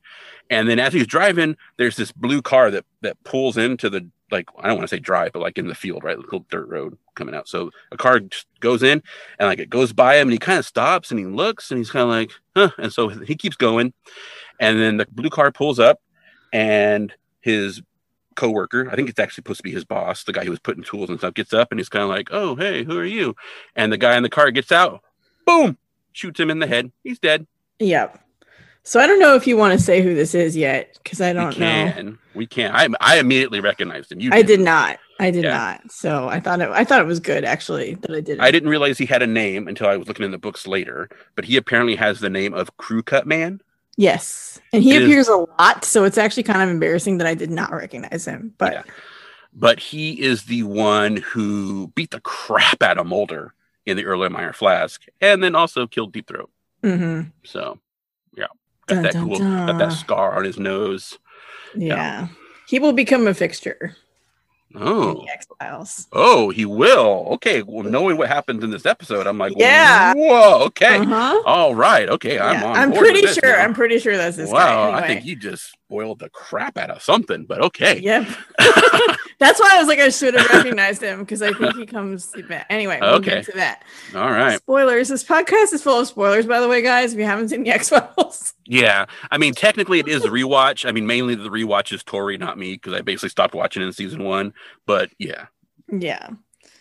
So, and it's been like, how many It's years? Almost 30 years. We're at like I'm so 28 years almost at this point. We're like 27 and a half years. I'm just going to crumble into dust in the corner because I'm old. Hydrate. So Mulder and Scully pull up to Beth Kane's apartment building and she's outside taking out the trash. And she's like, Gary isn't home right now, but they actually want to talk to her. So inside, they're sitting down, they're talking. And Beth is surprised to learn that they think that Dr. Larson was doing some kind of tests on Gary. And Scully's like, well, has he ever had any strange illnesses or anything weird? And Beth's like, no, Gary's never been sick a day in his life. And Mulder's kind of incredulous, but like she insists. And she's like, no, Gary went to Dr. Larson for vitamin shots, but otherwise, like he's been healthy. Gary's unbreakable. He's never been sick a day in his life. Yeah. He's like Bruce Willis. He's the superhero. Yeah, maybe. I mean, he calls people butt crumb, which is not cool for superheroes, but his little brother. We all say things to our younger siblings. That's just me. I don't know. Later regret. Also, I'm really sorry to my younger brother. He just kind of, he doesn't visual. He just kind of like that scene reminded me like of like Weird Science with Chet always. Okay, yeah. Ironically, beaten up. No, Gary is not the brother. What's the brother's name? I forget because Gary is Anthony Michael Hall. Okay. Yeah, I forget who the other one is. But yeah, he's always beating on his brother. Yeah, I've seen that movie, but it's been a very long time, so I don't remember. Or was it a show? It was a movie and a show, right? It was a movie and it was a show. Yeah. I think I saw the show too, but it's, again, very long time. Yeah. Bill and Ted had a TV show at the same time. So did RoboCop. Yeah. Yeah. It was all the TV. I'm sure it was on in my house. I don't know how much I paid attention.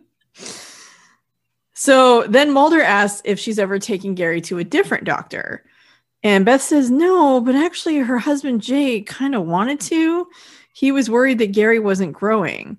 But then Jay had an accident at the packing plant 7 years ago and obviously hasn't been around, so it hasn't been an issue. And then Mulder notices this strange light and like it's like kind of reflecting, like something's light is coming through from a weird angle and it's reflecting, and it's like the small pinprick of light. And so he asks what it is.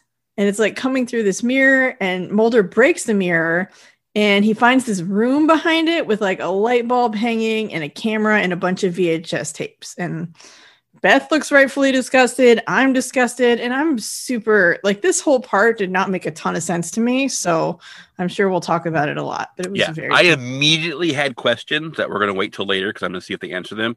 But there is one part that I do want to talk about. And it's Mulder sees the light, and we see the light. We see a pinprick of light. Like it's supposed to be like coming through the mirror, right? Like, right. And he holds his hand up, and it makes a little circle on it. It's a disc, right? So it is like coming from a peephole, but there's no peephole in the wall. And then when he breaks the mirror, we actually see him break it from behind the mirror in the little tiny room with the camera and stuff. And it's not a two-way mirror; it's a regular mirror. It's painted on the back. It's just got like a window there, like there's no wood behind it, right? So like, how is the dude? And the camera is pointed at the mirror. Like, how is the dude seeing? Like, if he had scraped away a little peephole in the mirror, you would see that, because then it would just be glass. Like, what's going on here? There's no peephole, but then it's not a two-way mirror. It's really weird. The whole setup is super weird. I mean, it's badly done, but like just from a set design perspective, like. Not that the set design is bad, but just like from a logical perspective, you're like, this doesn't make any sense. But then also the fact that it's there at all doesn't make any sense. So this whole thing is super weird. That's the part I want to hold off on. Okay, we'll get there. I was going to see, because like a room just in your apartment behind the but I wanted to wait and see if they touched on that before I ranted about that. So there's so much. Okay, anyway, we'll talk about it. This part of the whole episode is just super. Surprisingly, they actually do take care of that problem. I was impressed. So I mean, they do. It's just still weird. No, it's still weird. It's weird, but they do take care of that. Like, who has just a space in their walls for you to put a room? Hopefully nobody. Yeah. So then Rick and his buddy are drinking in Rick's truck, and they're listening to loud music, and there are no hiding labels in this episode. They're drinking Budweiser from the bottle. So same beer that our cigarette smoking man enjoys as well. And then his friend's like, I gotta drain the lizard. And he's like, what do you want, an award? And then he's like, ha, ha, ha. And then goes out and he finds a place in the woods to urinate. And while he's doing that, the weird rancher dude sneaks up and grabs Rick, because Rick stayed in the truck. Oh, he grabs him, covers his mouth. And then when his friend comes back, the driver's side door is open, but Rick is gone. So, spoiler. Well, I guess not spoiler, because you saw it. If you watch the episode, you know it's the guy who saw them get in the truck who was injecting cattle and saw the truck drive. So, the guy who drove away before his boss was killed. Yeah, not the dude who got shot in the head, because that would be even freakier. That would be freaky. That would be freaky. Yep. And then the next morning, there's, again, a whole bunch of sheriff's officers, right, just standing around Rick's body, and he's laying on his stomach, and he's got "He is one" written on his back. And then sheriff drives up and he's like, oh, get away, and he grabs his son and he flips him over and he starts crying. He holds him, but when he flips him over, we see that Rick has a single bullet wound in the middle of his forehead. Yeah. And then we see, coming out of the woods, the dude who shot the other rancher, Crew Cut Man, is coming out of some trees, and he goes over and he opens his trunk, drops his gun in there, and then closes it. And then it's commercial time.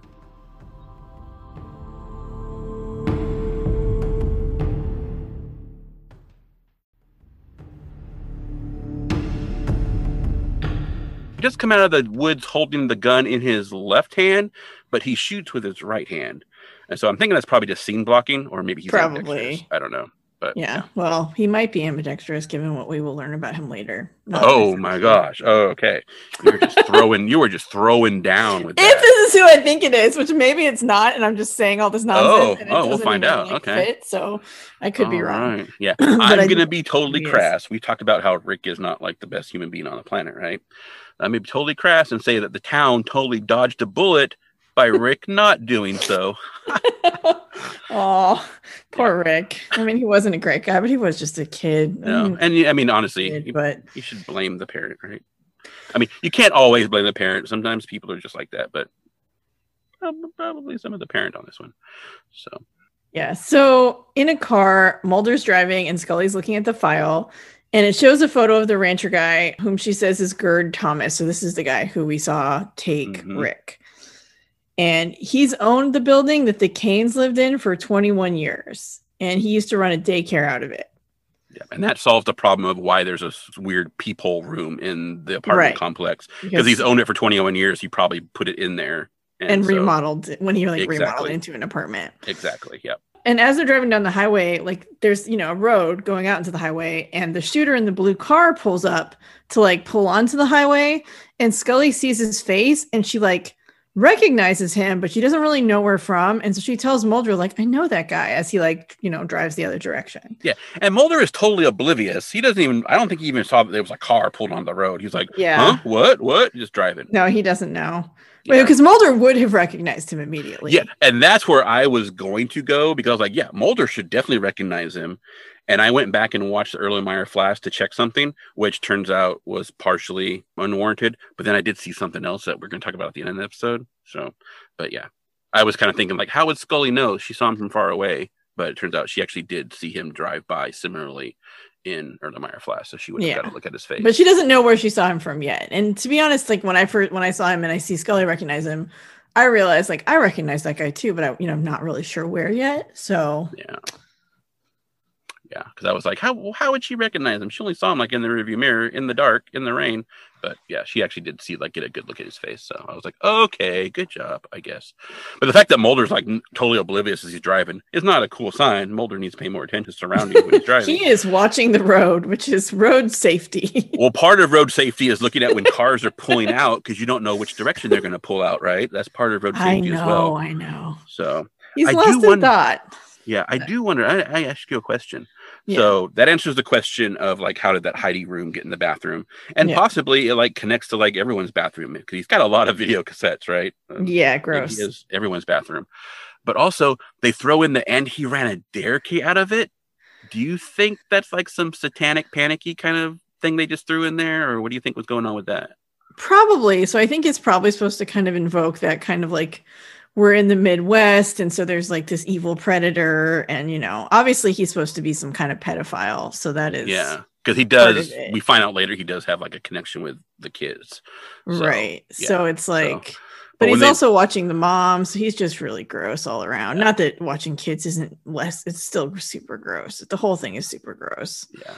But he's apparently equal opportunity gross is what I'm trying to say. Yeah. I mean, we technically don't know that he's watching kids at this point, but then we are going to find out, because they've got Gerd in the interrogation room, and Mulder's like, you've got quite the video library there. And then Mulder says he's really impressed by the videos of the little boys, which maybe impressed isn't the best word to use Mulder in that situation, but okay. No. And then Gerd says, I'm a sick man. And Mulder's like, no. If you were sick, you would have gotten help. Like, if you know you're sick, you would have taken care of this. And so he asked if he kidnaps the kids. And Gerd's like, yes. But he didn't murder Rick. And Mulder asks if he kidnapped Rick or if he wrote the words on his back. So Mulder's like totally playing bad cop here. He's like shouting at him and walking around and all this kind of stuff. And then he shows him the body, right, as he's doing this. Did you write the words on his back and kill him? And Gerd says, I've never killed anyone. He says the kids had become monsters. That's why he writes he is one on their backs. And he says it's all because of Dr. Larson and the tests. Yeah. So at the mention of tests, Scully remembers the face of the driver in the blue car. And then she remembers that he's the man who shot Deep Throat. So at that point, like, she does finally, it clicks into place. And we actually get the footage from Erlenmeyer Flask of Deep Throat too. Yeah. And so she excuses herself from the room. And Gerd says Dr. Larson was using those kids as some kind of test. And he was paying them to inject stuff into their cattle as well. So Gerd didn't know what it was that they were injecting into the cattle until after the rapes happened. And Dr. Larson told his boss, which is the man who was shot, that he felt responsible for everything those kids has done, and that he was giving them the same inoculations as the cows were getting, basically. Mm-hmm. And Mulder asked if Dr. Larson was involved in the kidnappings at all, and Gerd says no. Dr. Larson just didn't want his secret to come out, like about how he was treating the kids with this weird substance. So he didn't care about those kids like I did, because if you care about kids, you kidnap and assault them. So whatever, douchebag. Anyway, Scully comes back and she tells Mulder that she thinks Gerd is telling the truth. And she got the results back from the vial. So what it contains is a mixture of corticosteroids, strange amino acids, and it also matches the substance known as purity control.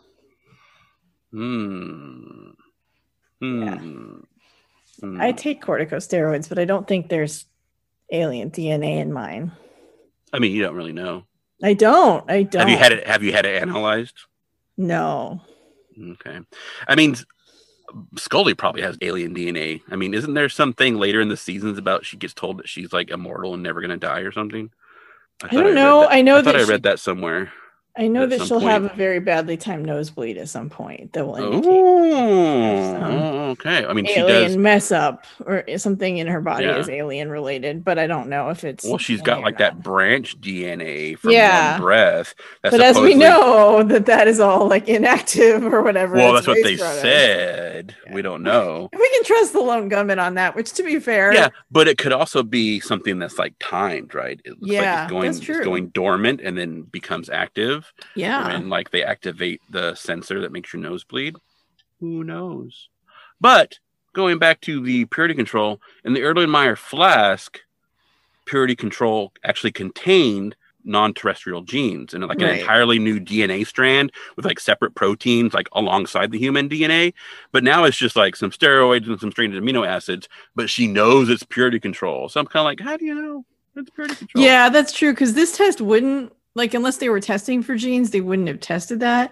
Maybe she just knows that it's like the same basic substance that they originally found before they analyzed the genes. Either way, get some protection to whoever did the analysis because they're gonna die. Yeah, probably.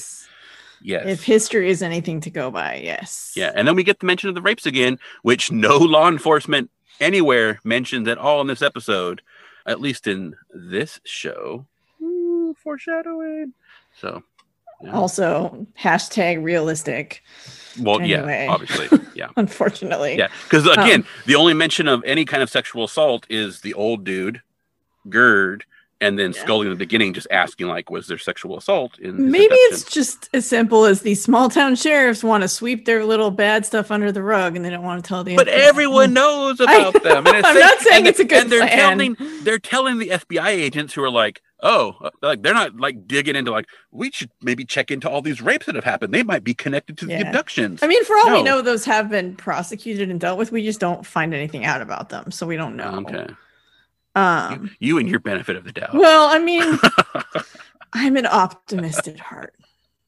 That is maybe the biggest lie I've ever told. But I have anxiety. We are not allowed to be optimists. I'm giving them the benefit of the doubt because I feel like some of the stuff in this episode is kind of just thrown in and it's like there's a lot happening.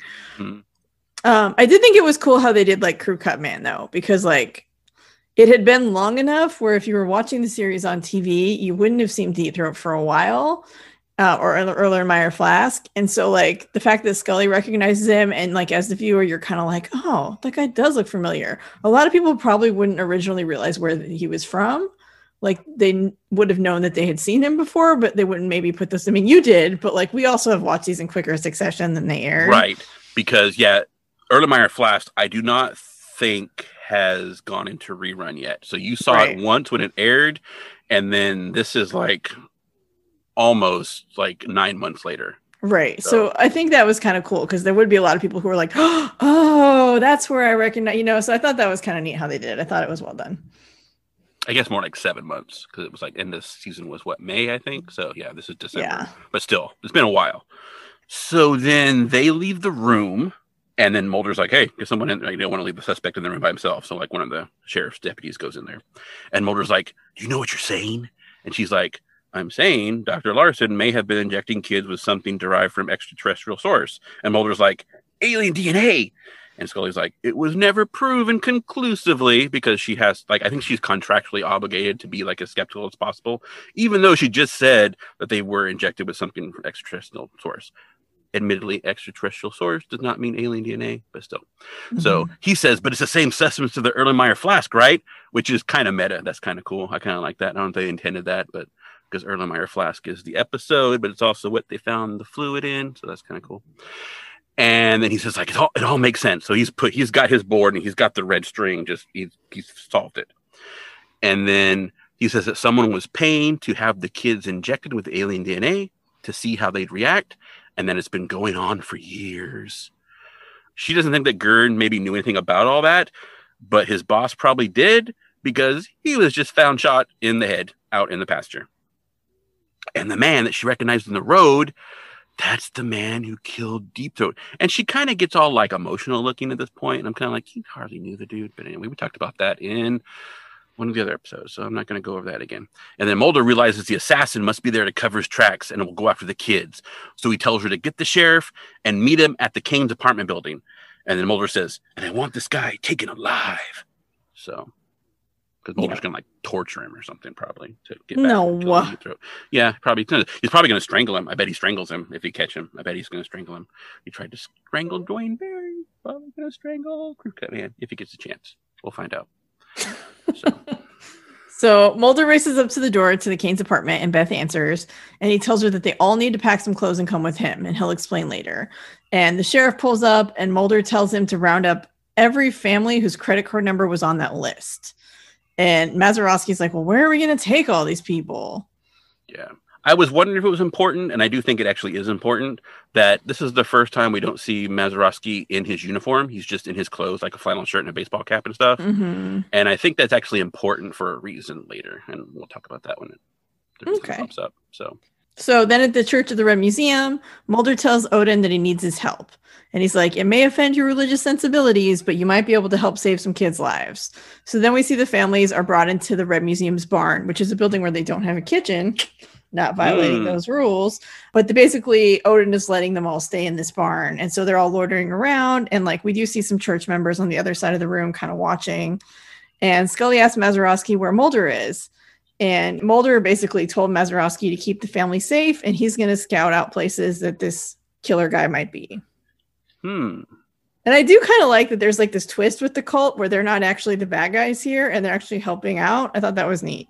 Yeah, it turns out they have actually done nothing wrong whatsoever. I mean, episode's not over yet, but it's going to turn out they have done nothing wrong whatsoever, aside from maybe trying to keep people away from some obviously delicious ribs.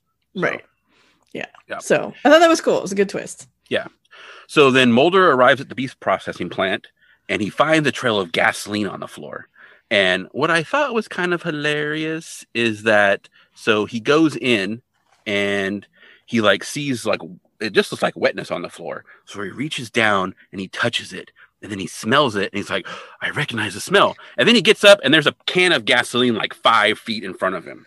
And I'm like, okay, Mulder, like you could have just seen that gasoline can, but I thought that was funny. Anyway, so he finds the trail of gasoline on the floor and he follows it into the building. And then he finds another gasoline can with newspaper sticking out of it. And then he sees a man carrying another gasoline can. And Mulder's like, stop, FBI. So, of course, the guy runs. Like, should have shot him in the leg or something, Mulder. Anyway, so guy runs. He drops the can, takes off. So Mulder's looking for him. And they're actually now in, like, I'm not sure if they're in the refrigeration section or the freezer section, but there's obviously, like, the hanging sides of beef everywhere, right? So Mulder's looking for him. And he's like, and then he, like, gets down and kind of crouches and to look under the beef to see if he can see feet. And then he starts to get back up. And the dude was like smart. He was like hanging from one of the hooks and like swings out, boom, kicks Mulder. Mulder's gun goes flying. And then he runs. And then Mulder gets up to chase after him. But the guy had run out of the freezer/fridge. I think this one's just a fridge. But he locks the door on the outside. So Mulder can't get out. Mulder's trapped in the fridge. So then he grabs a lighter and he's getting ready to light all the gasoline, but Scully shows up and she's got a bunch of deputies with her and Mazeroski's there and she's like, put down the lighter now. And then Mulder starts banging on the door and we cut to Mulder banging on the door. And as we cut to Mulder banging on the door, simultaneously we hear gunshots as Mulder's banging. Boom, boom, boom, boom. And then we cut to Mazeroski and he's like holding his arm straight out. We can't see his gun, but like we hear like the last gunshot and then we hear like click, click, click, click, click, click, click. So he just like unloaded onto the crew cut man. Mm-hmm. And then we see the crew cut man lying on the ground. Doesn't have any like blood or bullet holes in his clothes or nothing. And then Scully looks back at Mazeroski and she's kind of like bent down, like bent forward for some reason. I'm not sure why, but then she like reaches her arm out and we see like she's like lowering his arm, right? Because he's still got his arm out and he's kind of shaking. And at this point he's like crying because he's upset because he realizes this guy probably killed his son. Right. So then Mulder comes out and he's got a bunch of deputies with him because they obviously went and let him out of the fridge or the freezer or whatever it is. And then he's like, get this guy out of here. So he gets Mazeroski out and he's like, everyone just get out, get out. So then he walks over to Scully And they just kind of stare at the body of Deep Throat's assassin lying on the floor. Mm-hmm. And the camera slowly pans. And I'm going to let Tori take it because it's all Scully from here.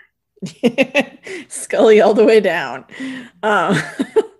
So then Scully's voiceover tells us the identity of the man shot in the meatpacking plant has yet to be found. So his fingerprints aren't on file, and it remains doubtful that anyone will come forward to ID the body or claim the body. And then we crossfade to townspeople in the barn, and all of them are looking at the camera. And her voiceover continues that the contents of the vial were revealed to be an unstable antibody of no known biological origin. After 3 weeks, it broke down and it couldn't be studied further. And this corresponded with a severe flu-like illness developing in the children who were believed to have been injected, as well as some of the local families. And then we see a shot of the church members, and Scully tells us that to date, none of the members of the church had ever contracted that illness. And Scully thinks whoever was behind the experiment was using them as a control group, because obviously if they don't eat meat, they're not getting any of the stuff in their system. And then we fade to a suitcase full of money and then Clay's barbecue. And Scully tells us that it's believed the illness was spread through tainted milk and beef, and a local advisory and quarantine was established, and health authorities have promised to do an inquiry onto what happened. So the FBI case is stalled, but it remains open and unsolved. And then we see the man in the red truck, who's the one who showed them the cow pasture and stuff. And he's in front of Clay's barbecue. And we see that sadly, Clay's barbecue has closed and he drives off. Yeah. And we just see him down the road, and then Scully's voiceover ends. Doo-doo-doo. Yeah. So I do think it's weird that Scully is doing the voiceover still, though, because we know we assume maybe she is, that she's not still writing reports on Mulder for someone else. And so these are just the X-File reports, and Mulder is kind of the keeper of the X-Files. So I think it's that she's doing them. But I guess because they've kind of established her as the voiceover person, and she's writing her own reports. Because Mulder did that one that was definitely the X-File report. He did that one voiceover. Well, she's still filing her. I'm sure she's still writing her own reports that are going into the X-File. Okay. And also she does more of the sciencey stuff. So well, because before she was actually, she was writing them for, right, for Skinner, Blevins, and for Skinner. Yeah. Don't forget Blevins. Give Blevins. Oh, right, Blevins existed. Yeah, Blevins existed. Poor Blevins. Oh, right, Blevins existed. Poor Blevins.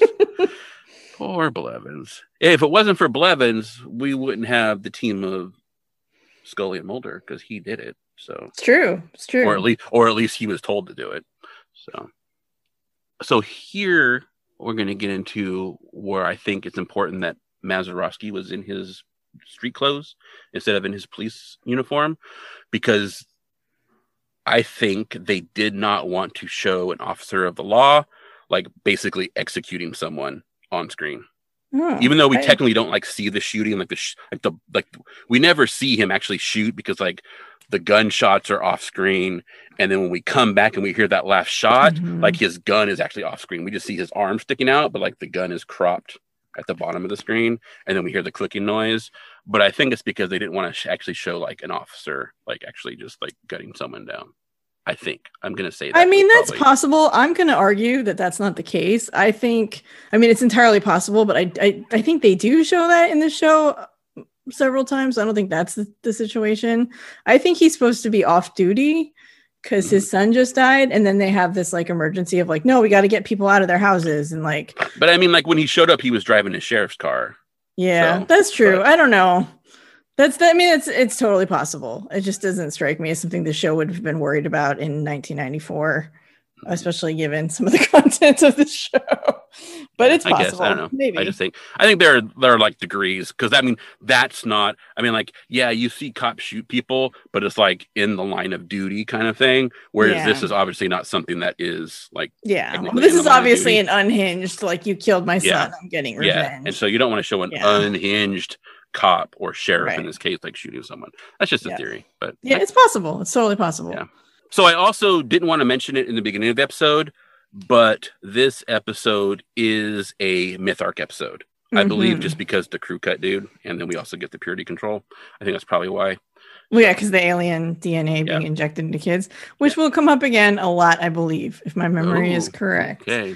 I think that might even be part of the plot of the first movie. But again, my memory of the first movie is so bad. And I was talking to my friend about it, and like I mentioned something, and she was like, "I don't think that's the same movie." So I don't know if I'm remembering the right thing. So I don't know. My memory is awful. So it's gonna be fun. Well, we will find out in 3 more seasons and some change. Yeah, we'll figure that out. Oh. But this episode was originally meant to be an attempt at a cross-network television crossover. And they were going to have a crossover with the show Picket Fences, which aired on CBS. Mm-hmm. And Picket Fences took place in Rome, Wisconsin, which is a fictional town. And so fictionally nearby Delta Glen. Yeah. So it was going to have people from Picket Fences appear on this episode, and then Mulder and Scully were going to appear on Picket Fences. Yes, because Picket Fences, despite being a CBS television show, was actually produced and created by the Fox Network, which is the same, obviously, company that produces X-Files. Right. So apparently CBS mostly axed the idea. It's unclear exactly why, but that idea was scrapped.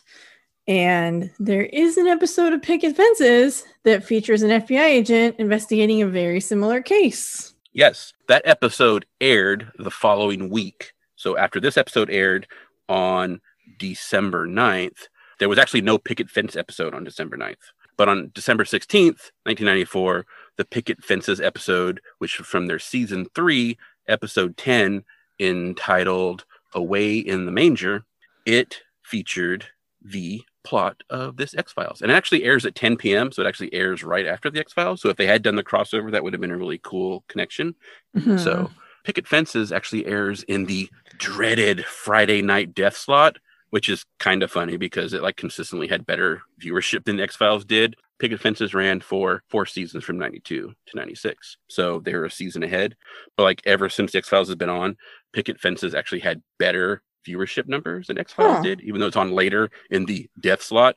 At one point, they actually had like more than double the numbers of X-Files, like when X-Files first started. But at this time, it was more like 10 to 25% more. And then like in February, it kind of flips.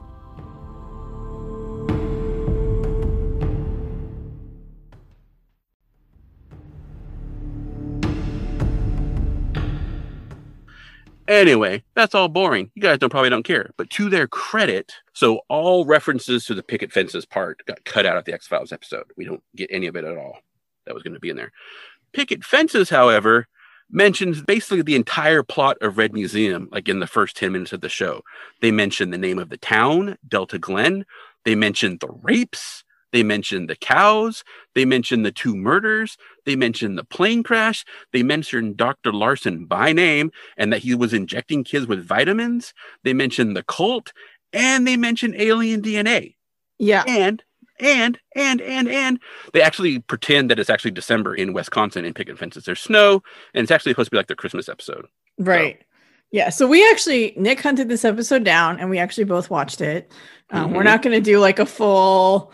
here's a recap of what happened. But I was going to say the same thing. Like when I started watching it, I'm like, oh, it'll be interesting how they bring this in. And then like right away, they're just like, yeah, over in Delta Glen where those 2 kids were murdered and there was a plane crash and Dr. Larson. And I was like, they literally just refer to the entire plot. They don't mention the Red Museum by name, but they call them a cult. Like it's so weird. And the hilarious thing is like, I can just imagine if you were like a fan of both shows and you'd watch the X-Files like a week before, and then you like see this thing on Picket Fences, you're going to be like, wait, did something really happen in Wisconsin? What's going on? Why is everyone talking about this? Like, unless you knew that there had originally been like a planned crossover. It just is really odd. And I guess because maybe they'd already written it when the crossover was axed and they're like, we're not going to change our script. I don't know what happened there.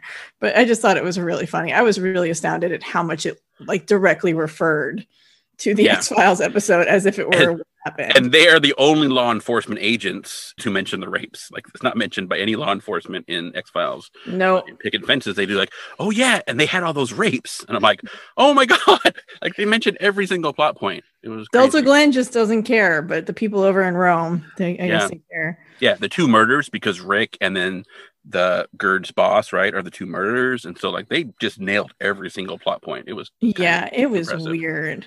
But also, I didn't know Don Cheadle was in Picket Fences. Yeah, when I saw that, I was like, "What?" Yeah, because like I do not remember ever watching Picket Fences, and I remember hearing about it. I don't think my mom watched it. I don't think anyone in my family watched it, so I had no idea. And I was like, Don Cheadle, oh my god! Yeah, he apparently joined. I don't know when he joined, because he plays like the prosecuting attorney. Because it's kind of it's a family drama. It's not like it's quirky, like they're in this town and all this, like there's like tons of murders and weird stuff happen in the town, but it's really like a family drama. And so, but like, it's also weird because like, I don't know if they're all set up like this, but the show is kind of set up almost like Law and Order style, where there's like something that happens, and then the second half is all like the courtroom part. It was strange. Yeah. But he plays the prosecuting attorney. Mm-hmm. And apparently when they first started the show, it was just like continuously a different prosecuting attorney every time. And then he joined the show and stuck with it. So, okay. Yeah. Yeah, that was cool. So anyway, and then also, the show features Kelly Connell, who he plays medical examiner Carter Pike in Picket Fences. Mm-hmm. But when I saw him, I was like, it's the bug dude. It's the bug dude. And the bug dude is in season 2 of Buffy. There's a 2-part episode called What's My Line? And all these like demon assassins are sent after her. And there's one that's like a dude who pretends to sell makeup. And then Cordelia like lets him in. And he just turns into this like pile of bugs. Like he just disassembles into like millions and millions of bugs, and like I don't know, it's super gross. And so I'm like, it's the bug assassin guy, which it's sad that that's what he's known for, because apparently he had a very good role in the show, and he's probably a really good actor. But yeah, no, he's like a regular, and also he is gay in Picket Fences. And what's cool about it is everyone is cool with him being gay. No one mentions the fact that he is gay. It's just like he's gay, because part of the show talks about like having children and like surrogate parents. And part of the discussion is like when him and his husband, they apparently got burned by a surrogate at one point. And he's like, well, when me and my husband have a kid, we're going to make sure it's going to be, hint, it's going to be a human baby. So there's a little weirdness going on in Picket Fences. Yeah, the whole episode is really strange. But yeah, no, he's gay. And at least in this episode, like everyone's just like, no one even mentions the fact that they're just talking about him and his husband. And it's just common conversation, which is kind of cool. So yeah, I like that. It was cool, especially in the 90s. So that was nice. Yeah. Yeah. So anyway, that's where I recognize that guy from. And yeah, the whole episode was super weird. But IMDb actually still refers to this episode as an X-Files crossover, which we know was like technically abandoned, but again, like it is following the same. Well, I think you could technically definitely call the Picket Fences an X-Files crossover. Yes. But then X-Files is not a Picket Fences crossover. Right, because they don't even mention Rome, Wisconsin, which I think is the city that Mulder is meant to say when he mentions Eastern Wisconsin, which I think is why it's weird that he calls it Eastern Wisconsin. Because I think he's supposed to say Rome, Wisconsin, and then they cut that out because they didn't want to refer to the fictional city in Picket Fences. Okay. But yeah, they don't even like mention anything about that. So X-Files totally sanitized it out, and Picket Fences were like, nope, we're sticking with it. We've already got this together. This is what we're doing. Yeah. So yeah, it was weird. It was weird. Yeah, it was kind of, the episode itself was also kind of weird. Just the fact that it's a different kind of, like the fact that I don't know, like you, I don't know that I ever saw that show, but then the part with we're not going to go into like, but the little kid who's like trying to figure out like what religion he wants to believe in. Yeah. That seems super familiar to me. I think that was just like a staple of 90s TV. And so I don't know the fact that they aired after X-Files, like, basically, I think at one point they stopped and they actually directly competed with X-Files.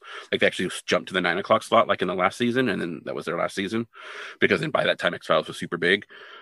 But I think maybe I stuck around and watched it one time. I mean, I guess sticking around wouldn't be the right word, but on the Fox affiliate where I lived, it was X-Files. And then it was KMPH 10 o'clock news. So if you didn't want to watch the news, you would like flip channels.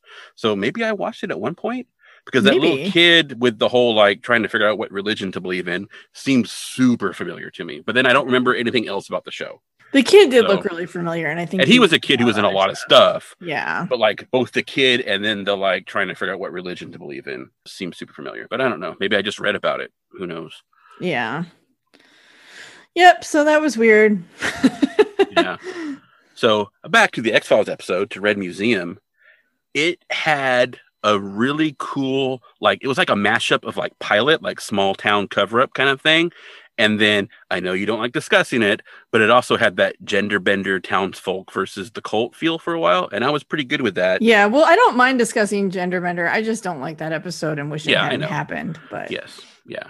That's but fine. Then things kind of went weird. But yeah, it's kind of like there were 2 episodes going on here and they kind of like mushed them together. But yeah. Yes. But now it is time for an IWTRW expose. No, this is a Nick expose. No, this is an IWTRW expose. You don't know what I'm going to say. I don't. The title maybe gives it away. The title of this expose is The Erlenmeyer Flask and Why This Is All Scully's Fault. Yeah. So, as I mentioned, I went back and watched the Erlenmeyer Flask because I thought that why would Scully recognize Crew Cut Man? Because she never really saw him directly. Because in my head, because she does, like, when you go to the scene, she gives Deep Throat the alien, and then she goes and gets in her car. But then the van drives by and, like, actually kind of stops and looks at her. And so she gets a good look at him and then goes to Deep Throat and Deep Throat hand over the alien and boom, boom. And then, like, she sees it and then she gets out and runs to the van. Okay. So I had forgotten the part where they cross and look at each other. So I was like, how does she even know what the guy looks like? She's only seen him like in silhouette from like really far away in the dark, but she does get a look at him. So I'm like, oh, that's cool. So she runs to the van. She's got her gun out. She's like, no. And she's running. She got her gun out. Crew Cut Man gets in the van. Someone else in the back of the van opens the back, dumps out Mulder onto the road, and then closes the door. Yeah. Scully runs up to Mulder. The van is still there. The van has not left yet. Scully has her gun out. She could have, boom, boom, busted a cap into both drivers right there. She's like, they could have opened the door and hit her in the head. She's that close. And then it drives away. So she could have put an end to all this. She could have stopped it. I mean, she could have. She probably should have done that, to be honest. Yes. Yeah. If nothing else, she could have like shot the tires. But I mean, she's like right there. The one dude's in the back. The back of the van has windows. She could have like looked in, boom, boom, and done. Yeah, maybe she doesn't want to execute people. But no, not worried about that. She also just watched people execute someone else. So yeah, no. My argument is that killing 2 people in a conspiracy is not going to stop the conspiracy. No, but it would have solved the problem here. Rick would, I was going to say Rick would still be alive, but then Rick's not the best person. But given what I know about Crew Cut Man, and I don't think it would have. You are just, you are just dropping the hot spoils. I don't think it would have, just because I think that if he is who I think he is, like, he can't die. Well, I don't think he's one person. He's a clone? I think maybe he's part of a clone alien assassin group. But possibly I'm wrong. It's been a long time since I've seen the X-Files. I kind of suspect that that's who he is, though. I would have liked that, especially if we did a little, like, I want to rewrite, where all the people in the tanks in Erlenmeyer Flask were clones. I like that plot point better than there are people being treated for diseases and just hanging out in giant aquarium tanks. Yeah. Like the fact that they would be clones, right? Like you'd be growing human alien clones. Right. Would make more sense. Which maybe they are. It's just somewhere else. They are. Possibly. Who knows what story Deep Throat told Mulder? And who knows what the frick cigarette smoking man is doing? They've got all that stuff. They're not just keeping it in a warehouse. There's no way. Like, they're doing something. But anyway, I could be wrong. But if I suspect, like, she should have shot him because, yeah. So see, I think you might be on board with this IWTRW expose. I think you agree with me. I mean, I agree. You should have shot him. I think you should have shot him. I don't think this is Scully's There we fault. There we go. This is all Scully's fault, because if she had shot them, this wouldn't have happened. I'm Team Scully, though. I love Scully. I mean, Possibly, assuming that, like, they wouldn't have just sent somebody else. Yes. Because if they do have this conspiracy where they're like, yes, you can't prove a counterfactual. So it's well, and also if you have a bunch of kids that you're paying someone, like some low country doctor, I shouldn't call them low country. If you're paying some country doctor to inject groups of teens or children, or someone posing as a country doctor, right? Well, he's getting paid a lot of money to do these injections, right? So like, he's injecting children with his DNA. You're going to have enough staff in your little conspiracy that even if someone like dies on the job, you're going to have somebody else to send to clean up the mess, I would assume. Although, given what we know about Erlenmeyer Flask, like, why are they injecting kids to see what happens? They know what happens. Yeah, I don't know. Maybe because it's a different thing. A different, like maybe they're trying version. To see. Like, it's not really purity control, like we talked about. It's actually maybe a different version of it. Okay, yeah, maybe they made like a new version, and they're trying to see if they can get it to work because maybe they didn't have enough of the original. I don't know. Who knows? Okay, this stuff is so crazy.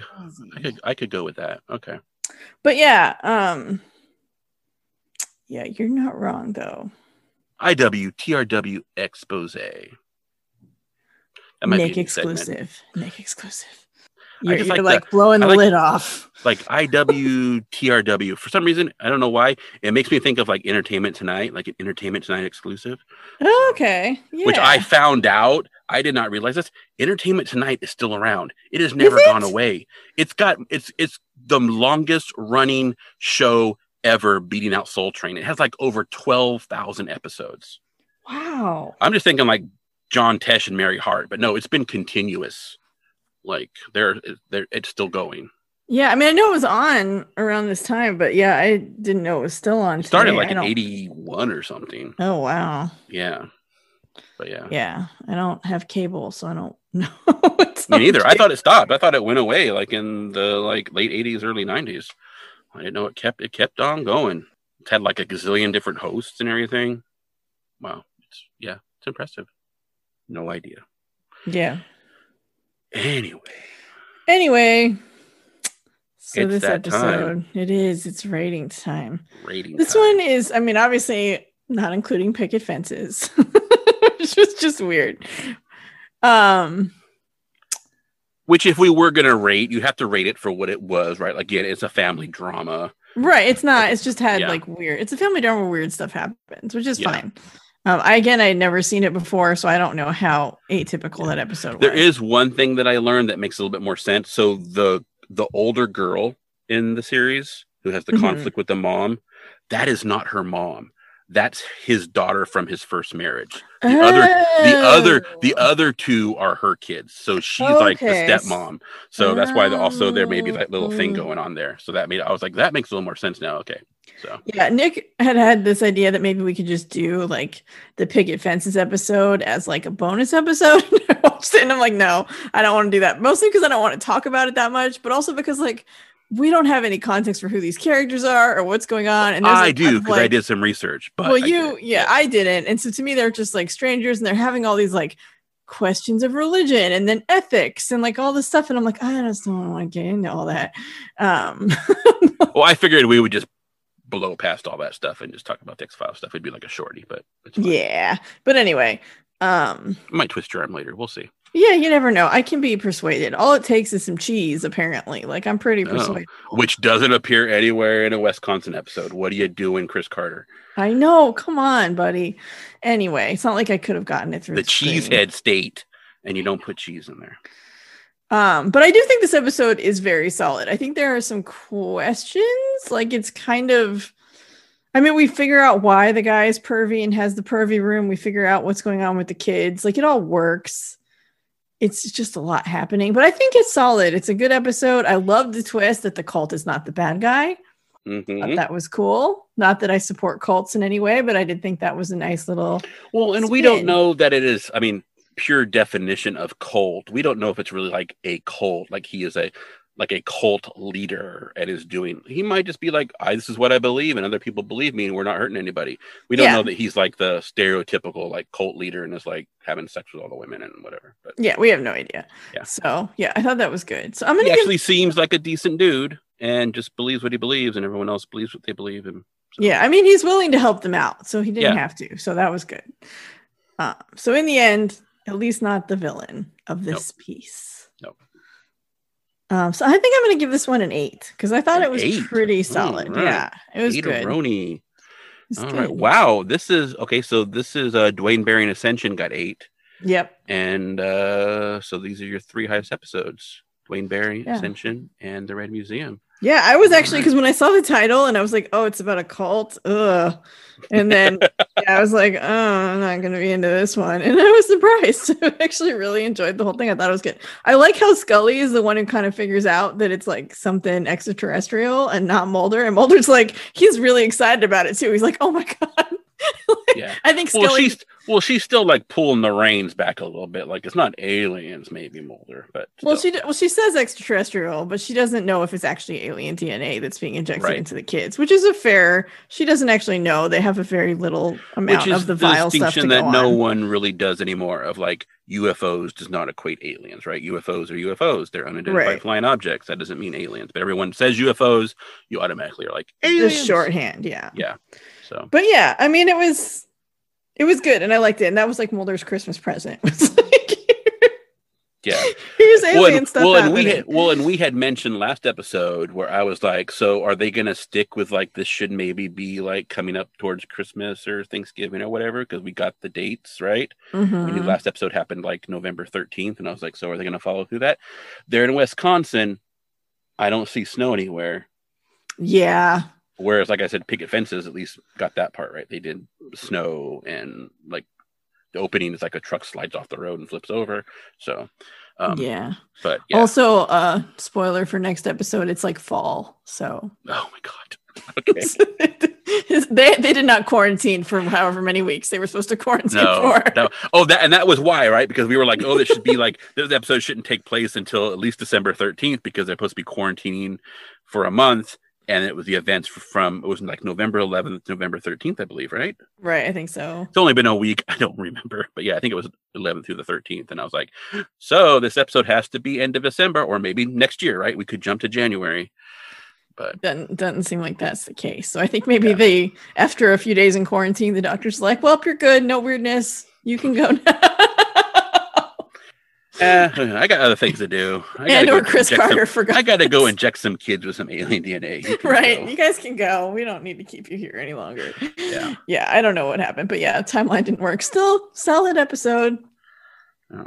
Well, next episode's failure to follow a timeline doesn't necessarily affect this one. This one is like, okay, well, maybe it was a really not snowy Wisconsin in December of 94. We don't know. But it's true. Yeah. But I don't think it was. It was. I don't know what season it was. It definitely wasn't winter. It may have been. I don't think it was fall either. I think it was probably more like springish. Maybe not total spring, but maybe end of summer going into fall possibly. But it was definitely not winter time. Let's see. So I am going to go with a 7 on this episode. Okay.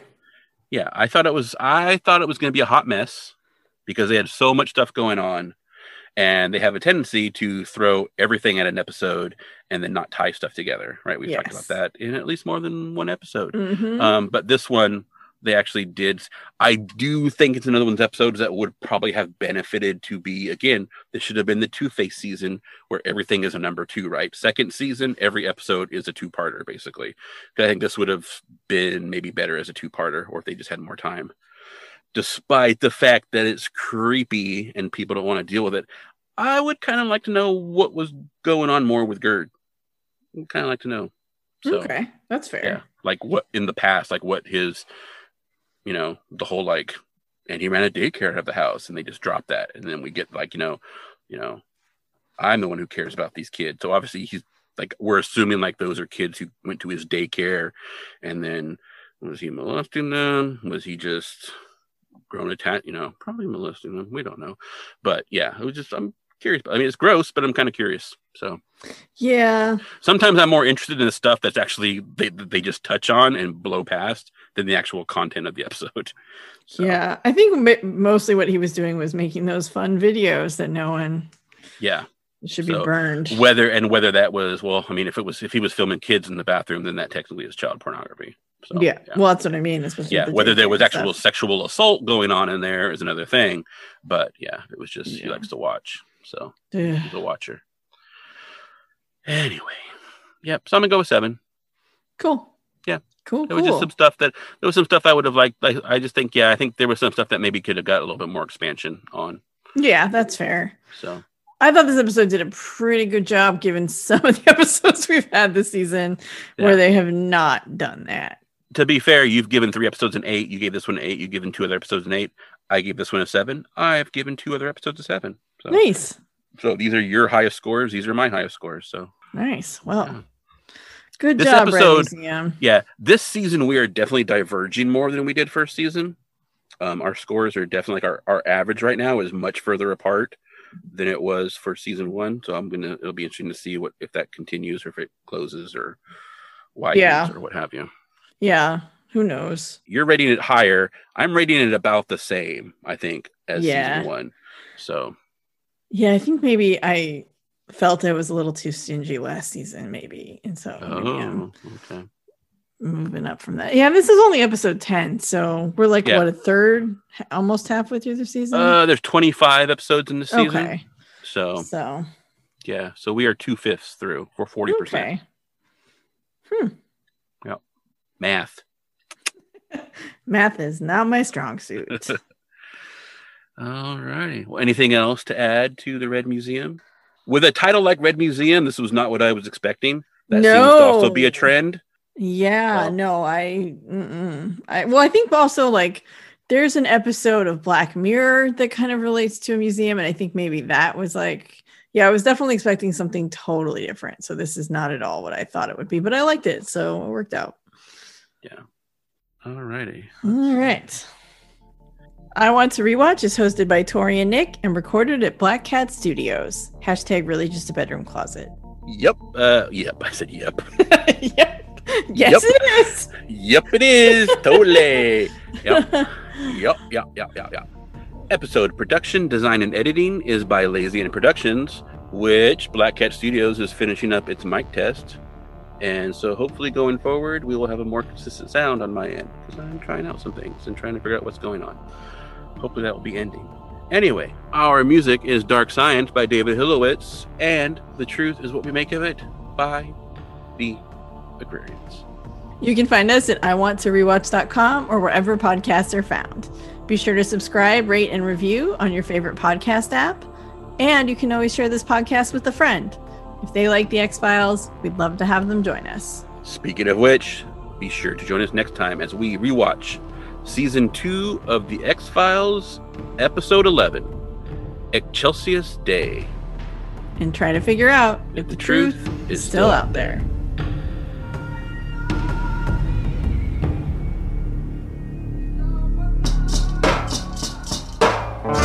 The truth is what we make of it.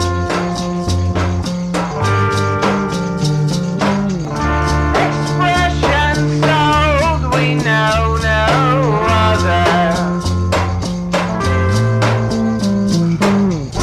Collapse, surprise, new secrets found.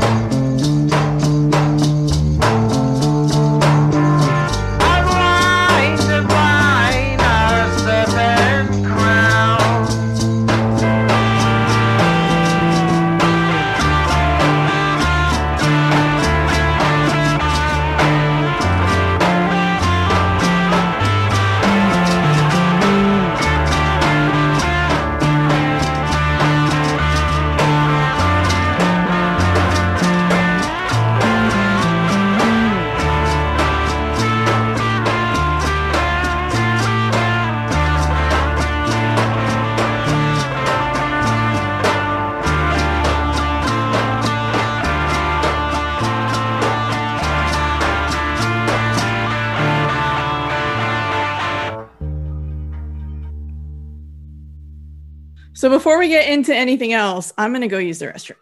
Okay. Because I know we're going to have a lot to say about picket fences and stuff. Okay. So well, then I will let you do that, and then we will come right back. All right. After these messages. You ever doing a podcast and you really need to use the bathroom? Well, if you have, you should just be like, hey, I have to go to the bathroom and I'm going to take a break. And then you tell your partner, and then they sit there and ramble while you go to the bathroom. And that's how you do it. So now you know, and knowing is half the battle. Also, you should know that today is Billy's birthday. If you've ever heard cats meowing in this podcast, well, that's what actually probably Locke. But remember all that growling? That was Billy. And today is Billy's birthday. He is 12. By the way, today is April 18th of 2021. And Locke's birthday was like 4 days ago. Locke had a birthday on April 14th. He was 11. Also, my oldest child, Franciscus Ronaldo Everline Sage, he also had a birthday on April 14th. He turned 9. He is also a cat. So we had 2 cat birthdays on April 14th. And then we have another cat birthday on April 18th. And then in like 10 days on April 28th, my other cat, Samuel Joseph Eberline Sage, is going to be 3. So it's just cat birthday time on I Want to Rewatch an X-Files podcast. Sponsored today by some delicious coffee, as well as sparkling ice, coconut limeade, and sparkling ice, coconut pineapple. I really like the coconut, and I really like the bubbles, and it's sugar-free. Get you going, no caffeine, just nice, refreshing beverage so that you're not all while you're talking on the podcast. What else are we sponsored by today while Tori's still gone? Well, I am currently using my old mic, which I don't even think has a brand name. It's like $25, but it works pretty good. I bought a blue mic, and I'm not really sure I'm happy with it, so I'm switching, and today is the final experiment in that mic testing. And so after today, we will hopefully have a standard Nick voice for the podcast that will hopefully not change, because since moving and changing bedroom closets for Black Cat Studios, Lazy Anna Productions, I have had some issues with getting the sound quality to match exactly. So I bought a new mic, and I'm not sure I'm happy with it, but that's how it goes. So. And it sounds like Tori has returned. So we are done with our advertisements, and we're going to get back to the show. Hello. Hi. Been drinking a lot of soda water this episode, so you know how that goes. Are you drinking a brand of soda water? Because we've been doing some advertisements while you were gone. So I would like to plug Highball, which keeps me alive, but this is actually San Pellegrino that I get at Costco. Okay. Is it just the sparkling water, or is San Pellegrino a mineral water? It's a sparkling natural mineral water, according to the bottle, and I put lime or lemon juice in it. It's very good. Oh, right. That sounds excellent. Mm-hmm. It's refreshing. I think it's important to be refreshed when you're doing a podcast. I'm old and I don't drink alcohol anymore. This is what I got, guys. That's what I got. Okay. Boring. Anyway, you were saying before I so rudely ran off